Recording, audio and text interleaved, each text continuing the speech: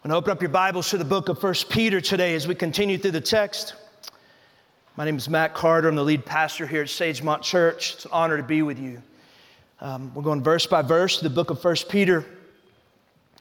And for the last 2 weeks, we've looked at what the scripture says is our response to the fact that we've been given this great salvation. And he says that our response, what we're called to do in light of our salvation, is to live lives of holiness. So let's read 1 Peter 1:14. Peter says, "As obedient children, do not be conformed to the former lusts which were yours in your ignorance. But like the Holy One who called you, be holy yourselves in all your behavior." Okay? So that's the calling, holiness. Now what Peter's going to do in the next 3 verses, 16 through 19, is he's going to talk about why holiness in particular is the response we should give to our salvation. We're going to look at 3 reasons why holiness matters in our lives. Okay? Now, before I jump into Peter's 3 reasons why holiness matters and is our response to our salvation, I want to talk about why I think this is an appropriate topic for us to discuss in sort of the modern church. And it's this, that in my opinion, I think if there's any topic in modern Christianity, if there's any aspect of the Christian life that the American church has largely neglected to talk about over the last 20 years, it's the call on the life of every believer to live a life of obedience and holiness unto God. Now, if you've been going to church here at Sagemont, that's not been the case here, because we talk about it here. Pastor John was good about that, but the overwhelming majority of preachers in the United States simply don't talk about it.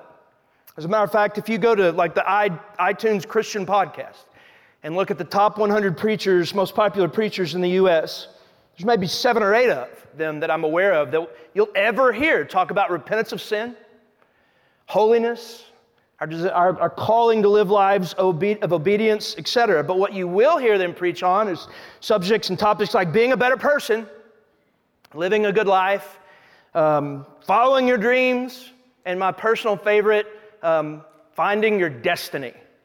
Anybody ever heard that from modern preachers, finding your destiny? I have a doctorate in biblical exposition. I have no idea what that means, finding your destiny, but you hear it preached about all the time. Now listen, all that stuff out there that's being preached on is not necessarily wrong, it's just marginally biblical. And when you read the Bible from cover to cover, what you're going to find is that the call on our lives to live lives of holiness set apart for the singular purpose of glorifying God is spoken about literally 1,000 to 1 compared to following your dreams. Now here's the result of this kind of pop Christianity teaching in our culture, is that if you go to the book of Acts and you do a study on what did their lives look like as a Christian in the first century church, what you'll discover is that when you compare that to the lives of 21st century Christians, they really don't look anything alike. And that with the exception of maybe church attendance, a large majority of believers in the United States, our lives really don't look all that different from the world's. And the implications of that, I think, are pretty enormous. And I want to talk about one of them for a second. It's a well-documented reality that Generation Z, which is what they're calling the youngest generation, so Gen Z and millennials, it's a well-documented reality that they're leaving the church in droves. There was a recent study by Lifeway Research that I came across when I was writing my last book. And in this study, they talked about the 4 primary reasons why young people that grew up in Christian homes, once they got into college, got away from their mom and dad, left the church. Now, I'm not going to talk about all 4, but I'm going to give you one that hits closest to home. A huge percentage of the young people in the study that grew up in Christian homes but left the church said this was one of the primary reasons that they left. They said they left because they didn't, check this out, don't miss this is crazy. That's what the study said. Said they left because they didn't have any true examples in their lives of what a committed disciple of Christ looked like. Now keep in mind, these are kids that grew up in the church. But they said that they left the church because they'd never seen anyone. They couldn't give a single example of anyone that lived out an authentic, compelling, biblical picture of Christianity where Jesus was the center of their lives. And so what that means is that these are kids that had parents and that had grandparents that made their jobs, they made their hobbies, they made their families the center of their life with a little Jesus thrown in on Sundays. And so when these kids grew up and they had to make the decision of whether or not to go to church, they thought to themselves, what's the point? What's the point? And so they chose to sleep in or go to brunch or to spend weekends on the lake instead of engaging in the life of the church. And that was convicting to me personally, because I know that I have a bad habit, along with many others, of sort of looking down at the millennial generation and shaking their heads and going, oh, those sorry millennials, they're leaving the church in droves. But instead, what we ought to be doing is looking at ourselves as parents and grandparents and millennials and Gen Z and asking ourselves the question, am I living an authentic, compelling, biblical picture of Christianity that my children and my grandchildren can look at and say, that's a life worth living? So the title of this sermon is, Does Holiness Really Matter? Peter says it does. He's going to give us 3 reasons why that is our response to the fact that we've been saved. Let's jump in. Go to 1 Peter 1:15. 1 Peter 1:15.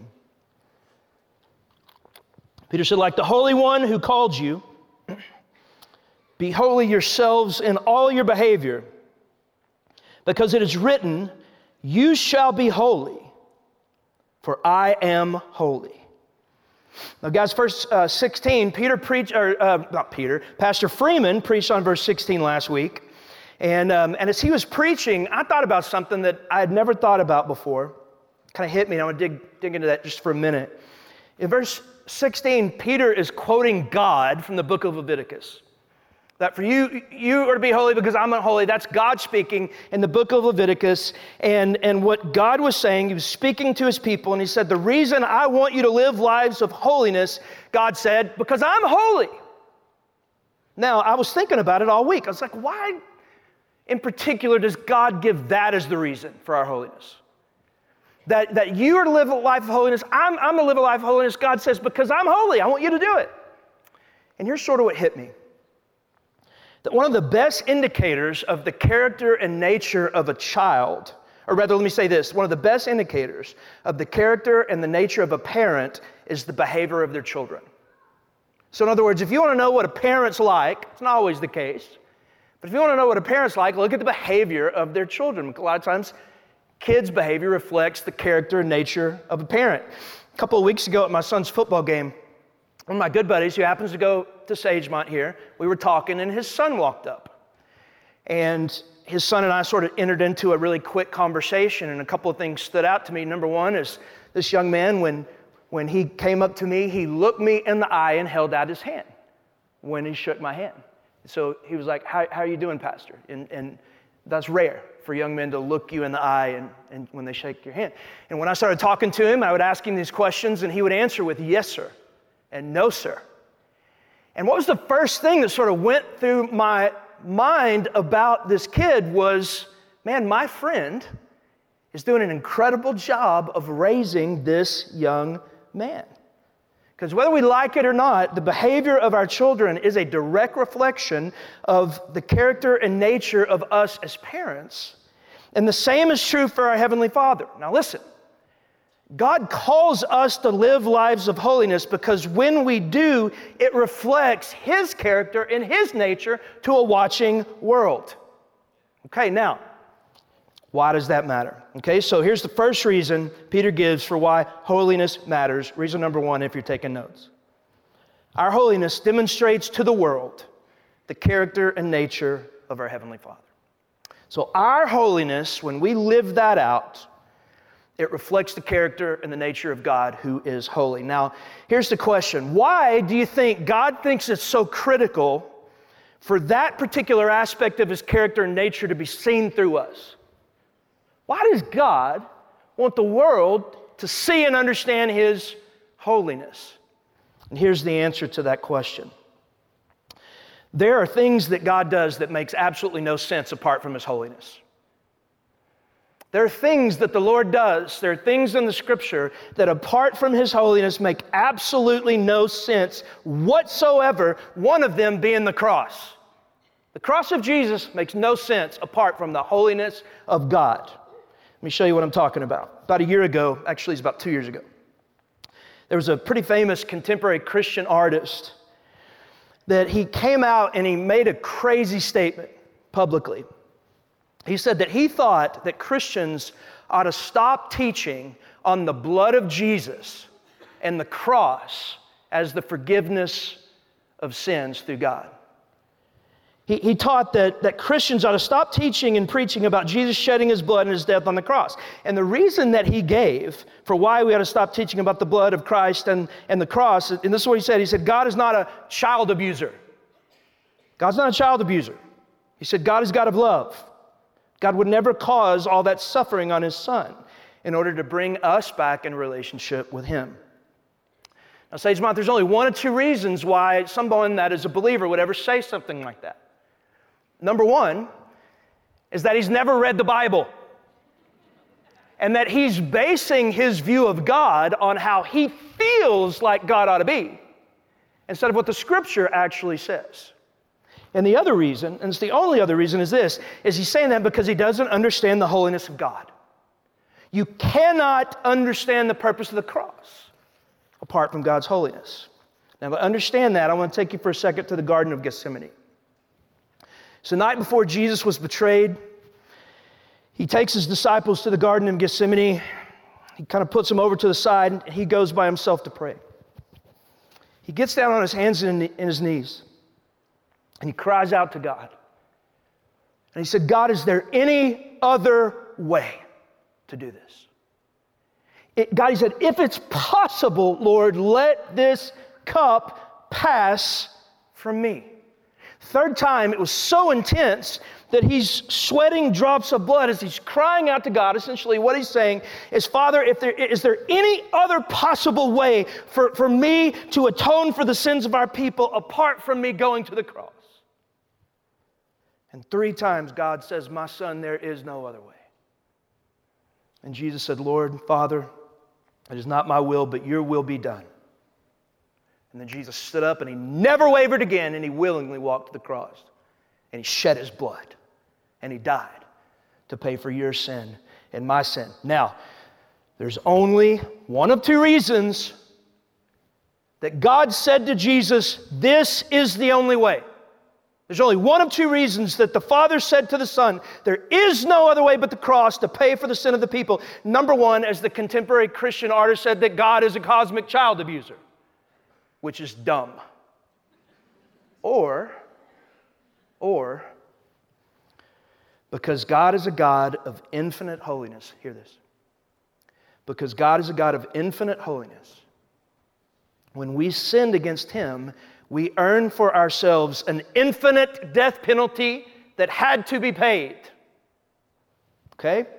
Now, what I just said at the end of the day is a concept that all of us understand. And so I'm going to tell you what I mean by that. I'm going to explain it because God is a God of infinite holiness. When we sinned against him, we earned an infinite death penalty that had to be paid. Now, here's why this makes sense to all of us, really, and I want to explain it to you, and I want you to listen very carefully to this next sentence. When you sin,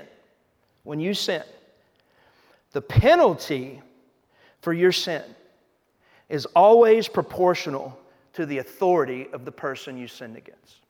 Okay? Whenever you sin, the penalty you have to pay to the person you sinned against is always in proportion to the authority of the person you sinned against. And I'm going to explain what that means. Okay? Let's pick a sin that everybody here has probably committed at some point in time in your life, and that's the sin of lying, deceiving. We've all done it at some point in time in our life. It's a sin. One of the 10 Commandments. So let's pick somebody that we sometimes in our flesh might say a falsehood to, and that's our spouse. So say you lie to your spouse. What is the penalty for you lying to your spouse? Well, you lose trust, okay? You lose trust with your spouse. You have to apologize. You have to repent of your sin. Now, here's the thing. You sin against your spouse, the sin of lying, but the penalty you have to pay is really not all that crazy severe. Your spouse is important, but the penalty is not crazy severe because her authority or his authority in your life is not that high. Sin of lying, you have to repent, say you're sorry. Now, as the authority of the person you sin against goes up, so does the penalty. So let's raise the authority a little bit here. Let's say you lie, but this time you don't lie to your spouse, you lie to your boss. Has a little bit more authority in your life than your spouse. What happens when you lie to your boss? You lose your job. It's the same exact sin, but the penalty is higher because when you sin, the penalty for your sin is always proportionate to the person you've sinned against. And so when the authority grows, the penalty for your sin grows. And so let's raise the authority again. Let's say you lie, but this time you lie to a grand jury. You're a witness in a grand jury trial, and you lie under oath. What's the penalty? You go to jail. You go to jail. Same exact sin. But the authority of the grand jury is higher than your boss, and so the penalty is greater. You don't just lose your job, but you go to jail. The penalty's higher. Let's raise the authority again. Let's say this time you don't lie to a grand jury, but you lie to the President of the United States of America. Okay, let's say I'm a hypothetical situation here. Say you're working for the government. You have a top secret clearance, and you make the decision to give the nuclear codes of the United States to some foreign country. The president challenges you, and you deceive him. You lie to him. You commit treason. What's the penalty? You go to jail for life. And maybe you just don't go to jail for life, but you might get the death penalty. Why? It's the exact same sin. You lied. You deceived. Why do you get the death penalty? Because this time, you deceived the president and the government of the United States. And so the punishment for your sin is always proportionate to the authority of the person you've sinned against. So let's raise the authority one final time. He's the one person in the world that has a higher authority in your life than the president of the United States. It's God. It's God. So when you commit the sin of lying, at the end of the day, the Scripture tells us you ultimately sinned against God. Now here's the question. What kind of authority does God have? Church, God's authority isn't just big. God's authority is infinite. His authority is infinite. God's authority makes the authority of the President of the United States look like a drop of water in the Pacific Ocean. And so if the punishment for our sin is always in proportion to the authority of the person you sinned against, church, what happens when you sin against the God of infinite authority? The penalty that you and I earn is infinite death. But Matt, God's loving. He's loving. How could He give us an infinite death sentence? He's a God of love. How could He do that? How could that be the penalty for our sin? Well, here's the thing, church. Yes, God is a God of love, but the Scripture also tells us He is a God of justice. He's a God of justice. I don't have time to go into it, but because He is a God of justice, the penalty for our sin must be paid for. It has to be paid for, or He's not a God of justice. Now listen, but instead of us having to pay the infinite death penalty for our sin that all of us earned, in the most loving act in the history of the universe, God came to this earth Himself, and He paid our infinite death penalty for us on the cross of Jesus Christ by shedding His blood to atone for our sin. The cross was Jesus paying our infinite death penalty with His blood. Here is the point, is that one of the most crucial things in all of Christianity, the cross and the resurrection, makes no sense whatsoever apart from the holiness of God. And that is why God says to us, I want you to be holy. I want you to be holy. God says, because I'm holy. And we have to show the world what the Lord looks like.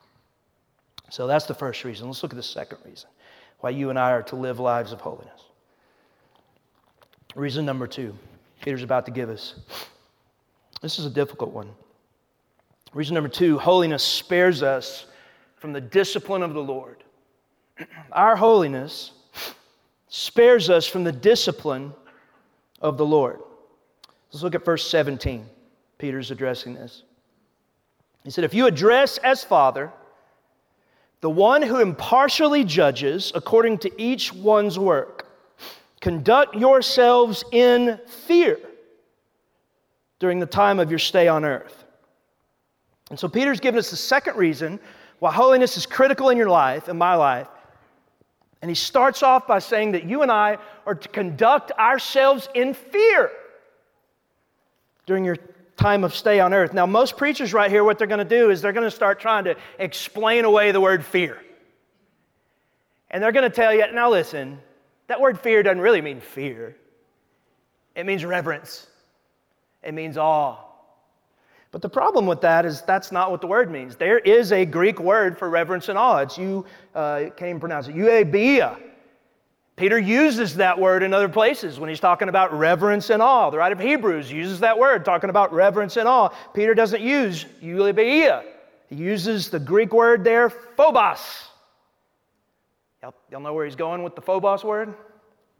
Phobos is a Greek word where we get our English word phobia, which is a word that doesn't mean reverence and awe. It's a word that means fear. In some places, it's actually used as terror. Now listen carefully here. Peter is not saying that we should be afraid of God. God loves us. He's our Father. Because of the blood of Jesus, the Scripture teaches us we can go confidently before the throne of grace. And so what Peter's saying here is not that we should be afraid of God. What Peter says is that we should conduct ourselves in fear. We should conduct ourselves in fear. In other words, you and I need to be genuinely fearful about the way that we live. We ought to take it really seriously. Now, why? Why should you and I take so seriously the way that we live? That we should literally be afraid about the way that we are living. Why do we do that? Look at the text again. He tells us. 1 Peter 1:17. He said, if you address as Father the one, watch, here's the answer, who impartially judges according to each one's work, conduct yourselves in fear. So Peter says you need to be genuinely fearful about the way you're living your life because you have a Father that even though you are His child, He still is going to impartially judge the way that you live. Now let's unpack that a little bit. One of the things I'm realizing about parents is that parents are horrible judges of their own children's character. Have you noticed that? Parents are horrible judges of their own children's character. We got any teachers in here? Raise your hand. Can I get an amen? So you got this kid in your class, and he's pretty much Satan incarnate, right? And so you got to call mom and go, Mom, need to let you know, little Johnny is the devil. And what's her response? Her response is not, oh, you know what, thank you, I know he's the devil, but look, we're working, we're praying. She doesn't do that. She's shocked. She's like, what? My Johnny? He's an angel. There's a problem. The problem's with you, teacher, right? Because parents are notoriously horrible judges of their children's character. And so what Peter's saying here is, look, that's not how God works. That yes, He's our Father, but watch. Look at verse 17 again. If you address as Father the one who impartially judges according to each one's work, conduct yourselves in fear. Here's the point. If you're here today and God is your Father, look, He loves you. He is crazy about you. There is no condemnation for those who are in Christ Jesus. If you're saved, you are going to heaven when you die. But what Peter is teaching here is that even if God is your Father, you should live your life so seriously that you could conduct yourselves in fear. Why? Because He watches the way that you live and He judges that impartially. Now, not talking about eternal judgment, because we know that our eternal judgment is secure in Jesus Christ. And so what does he mean? That God will impartially judge us. Well, the word judge there, hear this. The word judge is a Greek word that means to evaluate. It's real simple. It means to evaluate. And so Peter's literally saying there is even though God's your dad, even though you're his child, he is going to impartially evaluate the way that you live. Now, does that mean if we're not living in a Christ-like way, if we're not walking in holiness, that God's going to punish us? No. All of our punishment was placed upon Jesus at the cross. Amen. So what he's not talking about punishment for our lack of holiness, but he is talking about discipline because of our lack of holiness. Let me read it to you. Don't turn there, but just check this out. Hebrews chapter 12, verse 6. For the Lord disciplines the one he loves and chastises every son whom he receives. It is for discipline that you have to endure. God is treating you as sons. For what son is there whom his father does not discipline? Now, it says, look, if you're his son, if you're his daughter, he's going to bring discipline into your life. Not punish you, but he will discipline you because he loves you. Now, why does he do that? Why does he discipline his sons and his daughters? Look at verse 11. He says, for the moment, all discipline seems painful rather than pleasant, but later it yields the peaceful fruit of righteousness to those who have been trained by it. The Scripture's teaching us that holiness is so important to God in your life that when it's not there, he will discipline you, so it will bring that holiness in your life, which the Scripture says is the peaceful fruit of righteousness. I think that the discipline of the Lord is something we don't like to think about, but it's crystal clear. We lack holiness, he disciplines us. And what I think we got a bad habit of doing is when the discipline sometimes of the Lord comes in our life, we have a bad habit of blaming Satan. Is that something's not right in our lives. Maybe it's our marriage, maybe it's our finances, maybe it's our job, whatever. And what do? We go, Satan's attacking me. And that very well may be true. You may be experiencing an attack of the enemy. But what also may be true is that there's an area of your life where you're walking in holiness. The Spirit's reminded you you've ignored it. And the Lord is bringing discipline in your life in order to bring about the peaceful fruit of righteousness. Now, in the life, this is important here. In the life of a believer, holiness does not always guarantee physical blessing. That's the health and wealth gospel. But in the life of a believer, a lack of holiness does guarantee the discipline of the Lord if you continue in that unholiness. And so if there's an area of your life, church, that God is not blessing, one of the best things you could ever do is ask yourself the question, am I walking in holiness in this area of my life? If your marriage is not where you want to be, where you want it to be, a good first step is not to blame the enemy. It's not to blame your spouse, but really evaluate, am I walking in a Christ-like way in this area? If your finances aren't where you need to be, maybe that's an attack of the enemy. Maybe it's a situation outside of your control, but a good first step is to say, God, am I honoring you? And am I conducting my behavior in a Christ-like way in my life, in this area of my life? And I think this is biblical as it can be. The Scripture says that the eyes of the Lord move to and fro throughout the earth so that he might strongly support those whose heart is what? Completely his. And so if you don't see the strong support of the Lord in your life in a certain area, I think what Peter's saying here is conduct yourselves in fear during your stay on earth, because your Father impartially judges each one according to his works. So reason number one, why holiness matters, is our holiness reflects the character and nature of God to a watching world, which is critical. Reason number two, why holiness matters, is our holiness spares us from the discipline of the Lord in our lives. Now here's reason number three. Holiness matters because of the price Jesus paid for your salvation. Now I'm almost done. We're going to be done here really quickly. But this is a critical one. Peter's going to tell us that one of the reasons that you, by the power of the Spirit in your life, must be committed to living in a Christ-like way in all of your behavior is because of the value of the price that was paid for your salvation. And so let's read this, 1 Peter 1:17. Peter says, if you address as Father, the one who impartially judges according to each one's work, conduct yourselves in fear during the time of your stay on earth. Why? Verse 18. Knowing that you are not redeemed with perishable things like silver or gold from the futile way of life inherited from your forefathers, but with the precious blood as of a lamb, unblemished and spotless, the blood of Christ. This is really simple.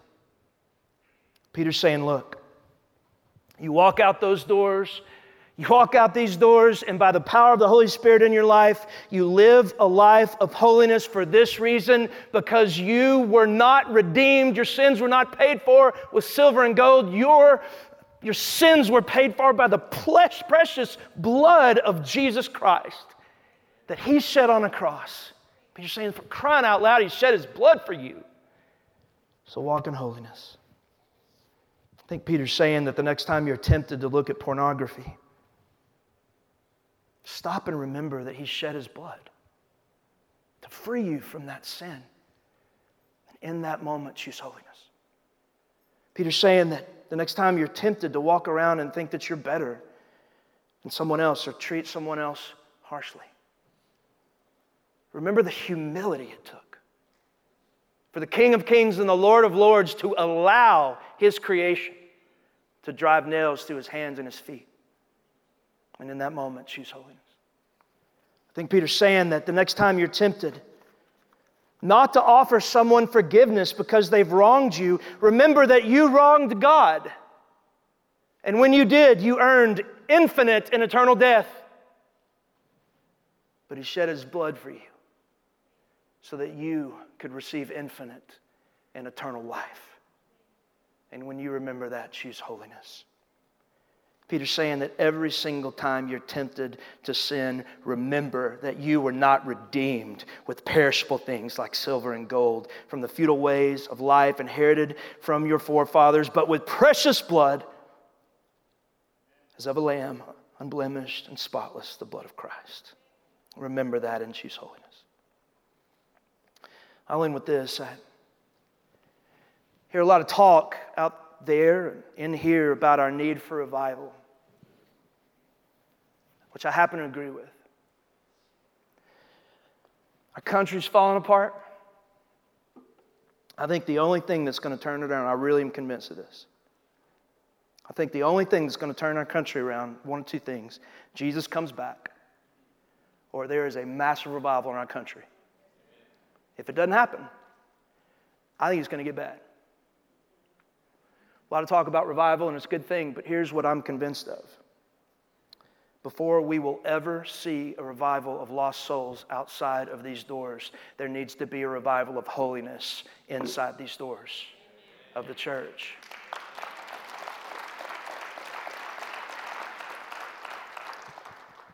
And it starts with me. I think Anne Graham Lotz said it best. Revival begins when you draw a circle around yourself and make sure that everything inside of that circle is right with God. The world's watching. More importantly, our children are watching. Our grandchildren are watching. When they see us, let them see a people set apart for the singular purpose of glorifying God.